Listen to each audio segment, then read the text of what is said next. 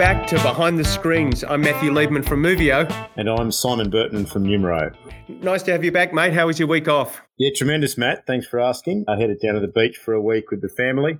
Lots of swimming and snorkeling, trading my fabric mask for my plastic snorkel mask, and teaching the kids how to snorkel. Thankfully, didn't run into any man-eating sharks. It was a fun experience, and glad to be back. A couple of weeks off CinemaCon, heading out to Vegas. Yeah, is it true that you used your Speedos as your face mask when you're on the beach? That was just between you and me, Matthew. That wasn't meant to be shared on the podcast, mate. But yes, it wasn't an adequate mask. Yeah, but these days, slightly larger than my face, so I did have to sort of tie them up pretty tightly behind my ears. Enough about my swimming antics, though. What have we got in store this week? Joining us on the show today is Mark Malinowski. He's the VP of Global Marketing for National Amusements, and he's going to discuss global marketing trends from the US, the UK, and Latin America. He's going to go into loyalty and subscriptions, their experience with video on demand, as well as guest experience generally. But as always, Simon, why don't you kick us off with the numbers first? Certainly. The Suicide Squad opened in a number of international markets and domestically this past weekend, the third installment of the Suicide Squad franchise. Domestically, it grossed $26.5 million US, and at the international markets, it was screening an additional $35 million US to bring the international cume to a total of $72 million now. It was the biggest R-rated release thus far of the pandemic, a couple of $1 million ahead of the Mortal Kombat release from a few months ago.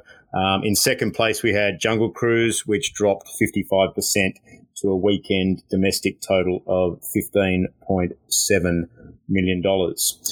I guess it's fair to say that result for the Suicide Squad domestically was slightly off some of the industry expectations, which were hoping for a $30 million plus start. A number of reasons probably led to this. I guess first and foremost, its availability free of charge to approximately 47 million HBO Max subscribers has an impact. If we're to look a bit more closely into those HBO Max subscribers, using the numbers at the end of June, HBO Max had approximately 12 million direct subscribers in the USA, with an additional 32 million who got access to HBO Max as part of their standard HBO subscription. The one thing to note, though, is that AT&T doesn't report on how many of these 32 million standard HBO subscribers actually use the HBO Max format. Looking at some results from Samba TV, earlier today, we can see that their numbers were that the Suicide Squad was viewed in approximately 2.8 million US households over the weekend on HBO Max, and in comparison with Mortal Kombat, which drew 3.8 million US households, so about 1 million households less than Mortal Kombat, but a slightly higher box office in theatres a few months down the track from that Mortal Kombat release. Any opinions on that, Matthew? Yeah, look, I think it is worth distinguishing the HBO Max model and the Disney Plus model, which is in place for Mulan and Black Widow and most recently Jungle Cruise. Disney Plus charges around $30 US to access their movies via PVOD, and that makes it a really specific and discrete purchase decision. And also how Disney Plus is able to attribute PVOD revenue directly to the film. And then, of course, HBO Max costs more per month than Disney Plus does, but these simultaneous releases on that platform are included. And so with the payment in the past, the barrier to accessing a movie at home on HBO Max is much lower, but at the same time, no one can definitively tell whether it drove those HBO Max subscriptions or not. So really two different models that are happening here. And I think it is important to consider that the HBO Max model is pretty frictionless if you choose to watch it on the couch. You're not pulling out a credit card. You're not charging $30 extra to watch it. Yeah, that's exactly the case. And I think also worth noting that unlike Disney, Warner's can't comment on revenue and is yet to share any of the HBO Max viewership numbers. But back to the theatres, what did the audience look like for the Suicide Squad this past weekend? Looking at the movies with the greatest overlap of audiences for the opening weekend, no surprises, Birds of Prey had the greatest, as did other DC titles like Joker and Shazam. Shazam's a bit surprising, I guess, because it played quite young as far as DC titles go. There are also recent titles, so we're seeing people come back to the cinema a lot with Snake Eyes, Black Widow, Green Knight, particularly with younger males. And then other comic book films like Avengers. Now, when I was talking to Jeremy from The Wrap last week, we were both surprised that Deadpool 2 didn't make the biggest titles in terms of audience overlap as we went through the pre-release week. But it did crack the top 8 this past weekend as the trade came through. One of the other things to call out, of course, when we're talking about the drivers of different audiences for the first film versus the second, is that the first was PG-13 and the second was R-rated in the US, which means that you needed a parent or guardian to come along if you were under 17 years. And that did very much influence the opening weekend mix compared to the first Suicide Squad. So when you look at those under age 17 or under for the first title, that was about 25% of the mix. It was only 17% for the Suicide Squad this last weekend. And in fact, there were as many people aged 55 plus as there were under 17 for the Suicide Squad at that 17% mark.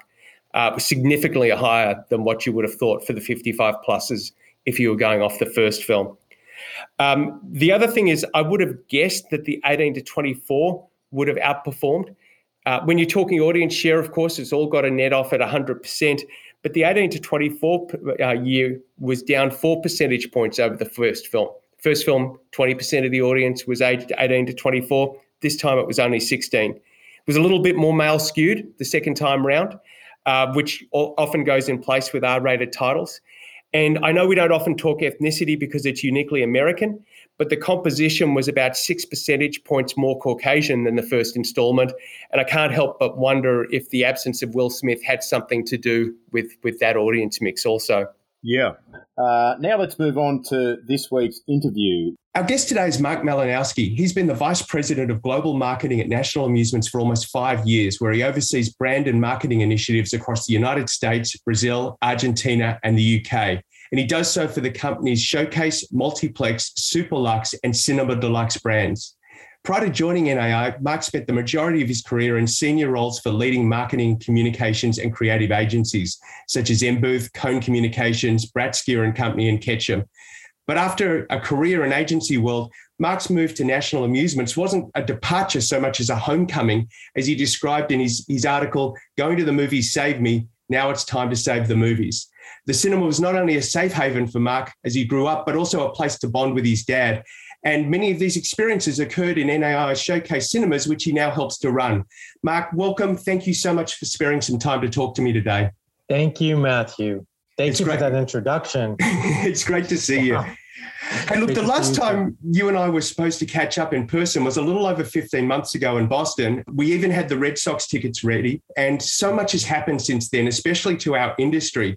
So in the face of all that, what gives you confidence in Cinema Exhibition's future? What gives me confidence? I think what gives me confidence is what you described. I think going to the movies is a part of our life where we are creating memories.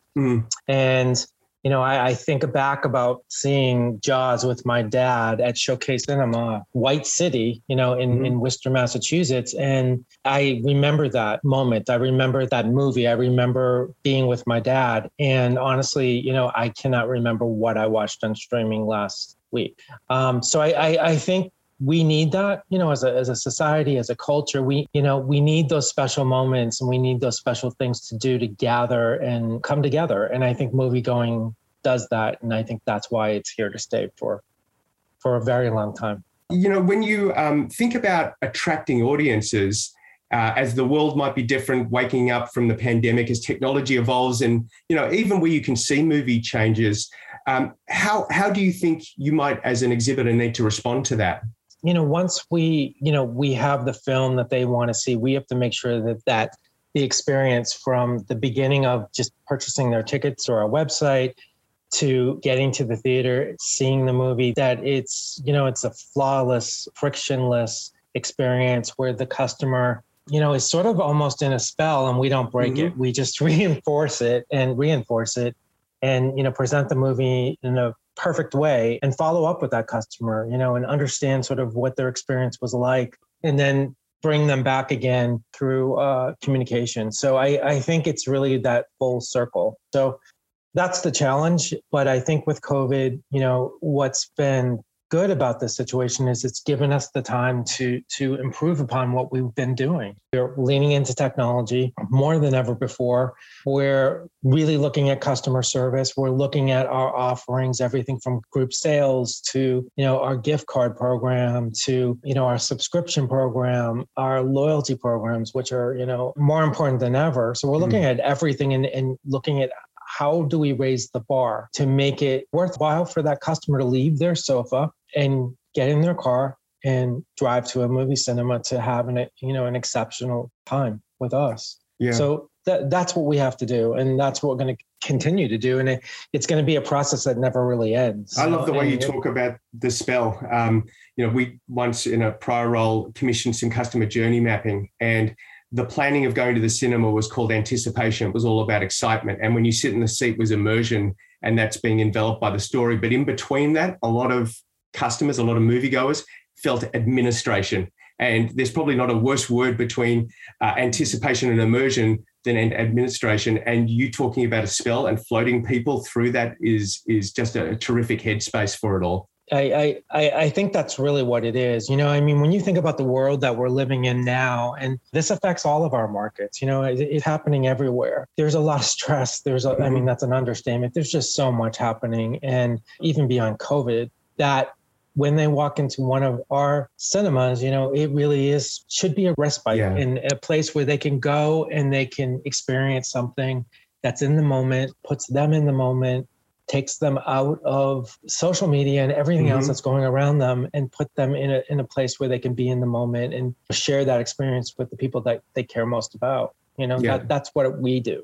So as you talk about people coming back to the theaters, are you seeing a difference in the mix, or some moviegoers as a segment coming back quicker than others, both in the US, but also the other territories you look at? It's interesting. We're seeing a cross section, but the news is different every day. So for example, in the UK, it does seem like we're coming out of the peak, and sort of through the other side of the variant. So, we're looking at a really big weekend this weekend with Suicide Squad. That's obviously a more adult film.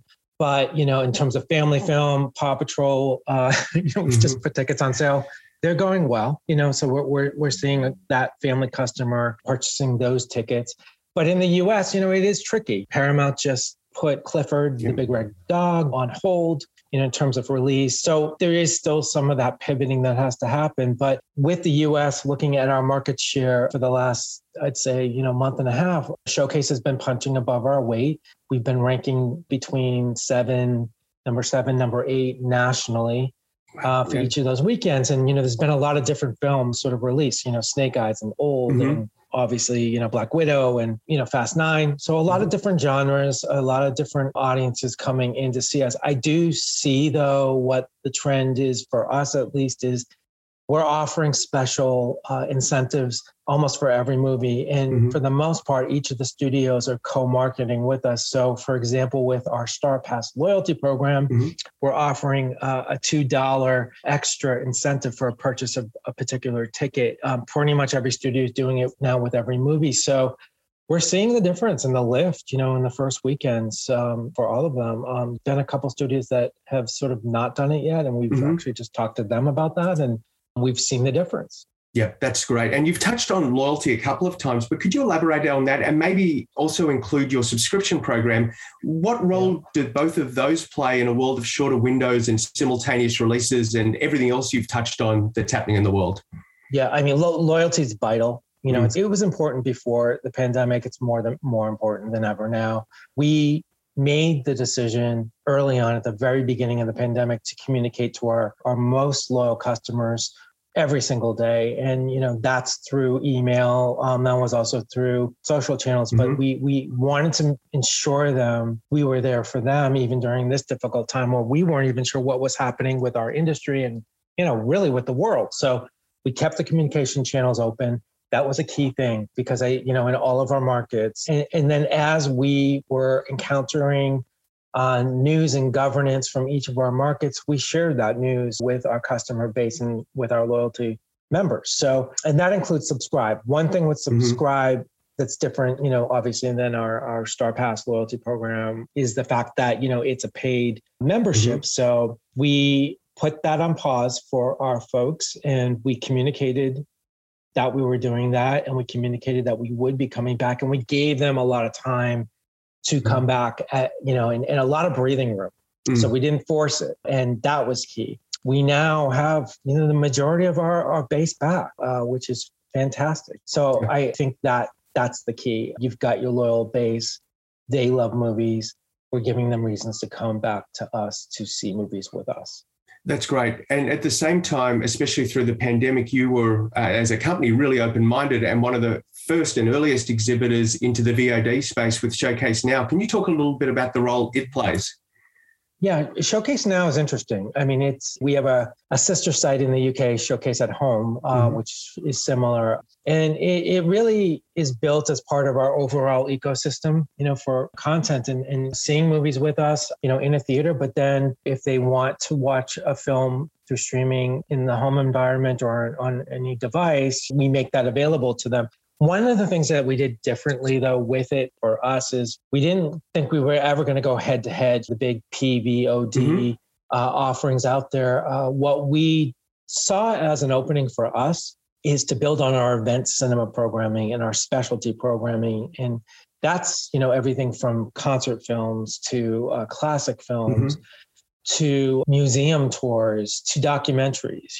Those things do well, some better than others, but in general do well with our theater audiences, our Met audiences in the US. So we know those spaces, those audience bases. So we've built programming and offerings through VOD, through streaming that are rooted in that. So we have I have a core mission and we have a core content strategy.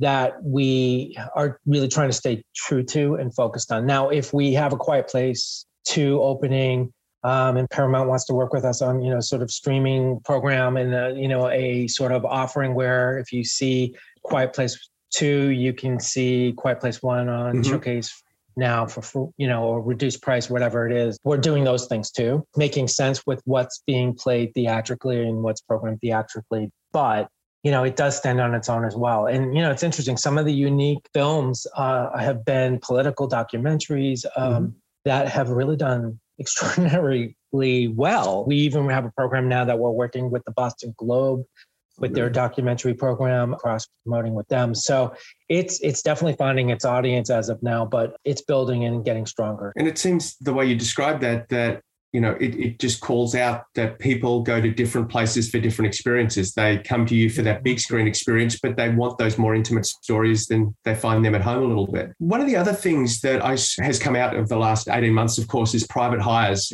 private theatre rentals. And I've seen that have a big presence in your circuit as well. Can you elaborate on the role it played in the past 18 months and where you see it going forward as a more traditional operating environment returns? Yeah, private hires, private screenings are something that took us by storm this year, really at the beginning of the year, going through all the way to the summer. It's been something that the customer told us they wanted.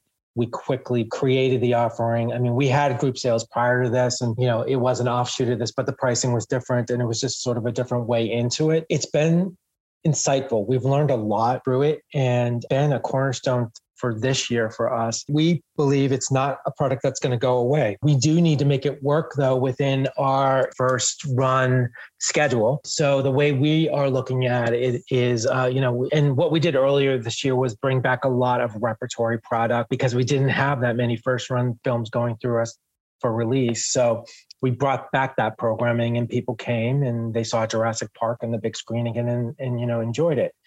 But now that we are back into and getting closer and closer to sort of the cadence of the first run releases prior to COVID, we have to schedule private screenings in a way where it is during the week. We try to focus it. And then on the weekends, it's during our off-peak time. So probably in the morning, but it is also first run focused as well. So working with the studios to co-promote those. So, I just got off of one of these calls with a studio talking about movies that are being released in the next couple of months. And there's definitely a strategy now for private screenings for films going forward with first run films. So the pricing needs to be right. It needs to be scheduled correctly so that it flows through all of our programming, and so again, the weekday early morning weekend focus is probably where we're going to be going with it. That's amazing. I guess there's opportunity even out of the more darkest of circumstances, and this seems to be a big one. Well, and to that point, prior to COVID, we were always thinking about how do we boost weekday movie going? We do have a lot of great programs. We have our Senior Wednesdays, we have our Bargain Tuesdays.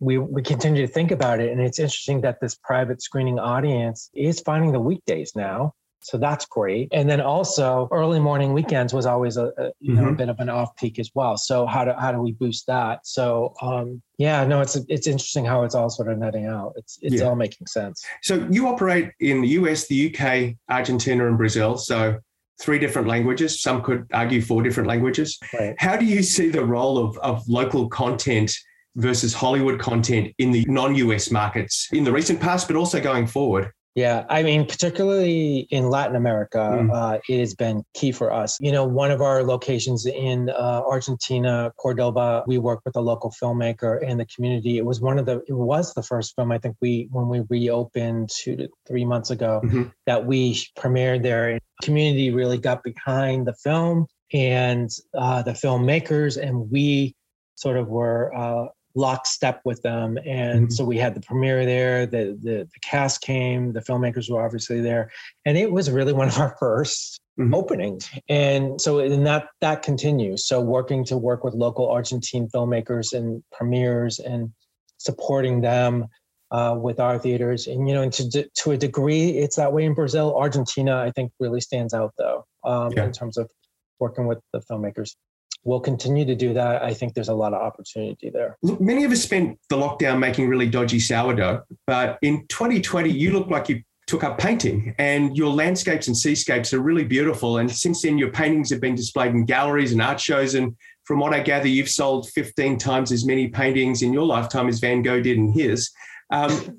What's painting represented for you through this last year or so? And what's it given you? Oh, thanks for saying that.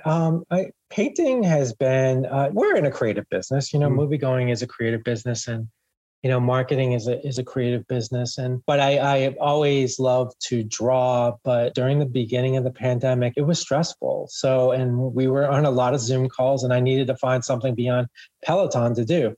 So to sort of just put myself in, I couldn't go to the cinema, I couldn't see movies at that point. So what could I do? So I started to experiment with oil painting, and then I started to work with a local artist here weekly. And a year later, yes, I'm selling them. I'm in 2 galleries, and it's been amazing. And what's interesting is it sort of all comes full circle.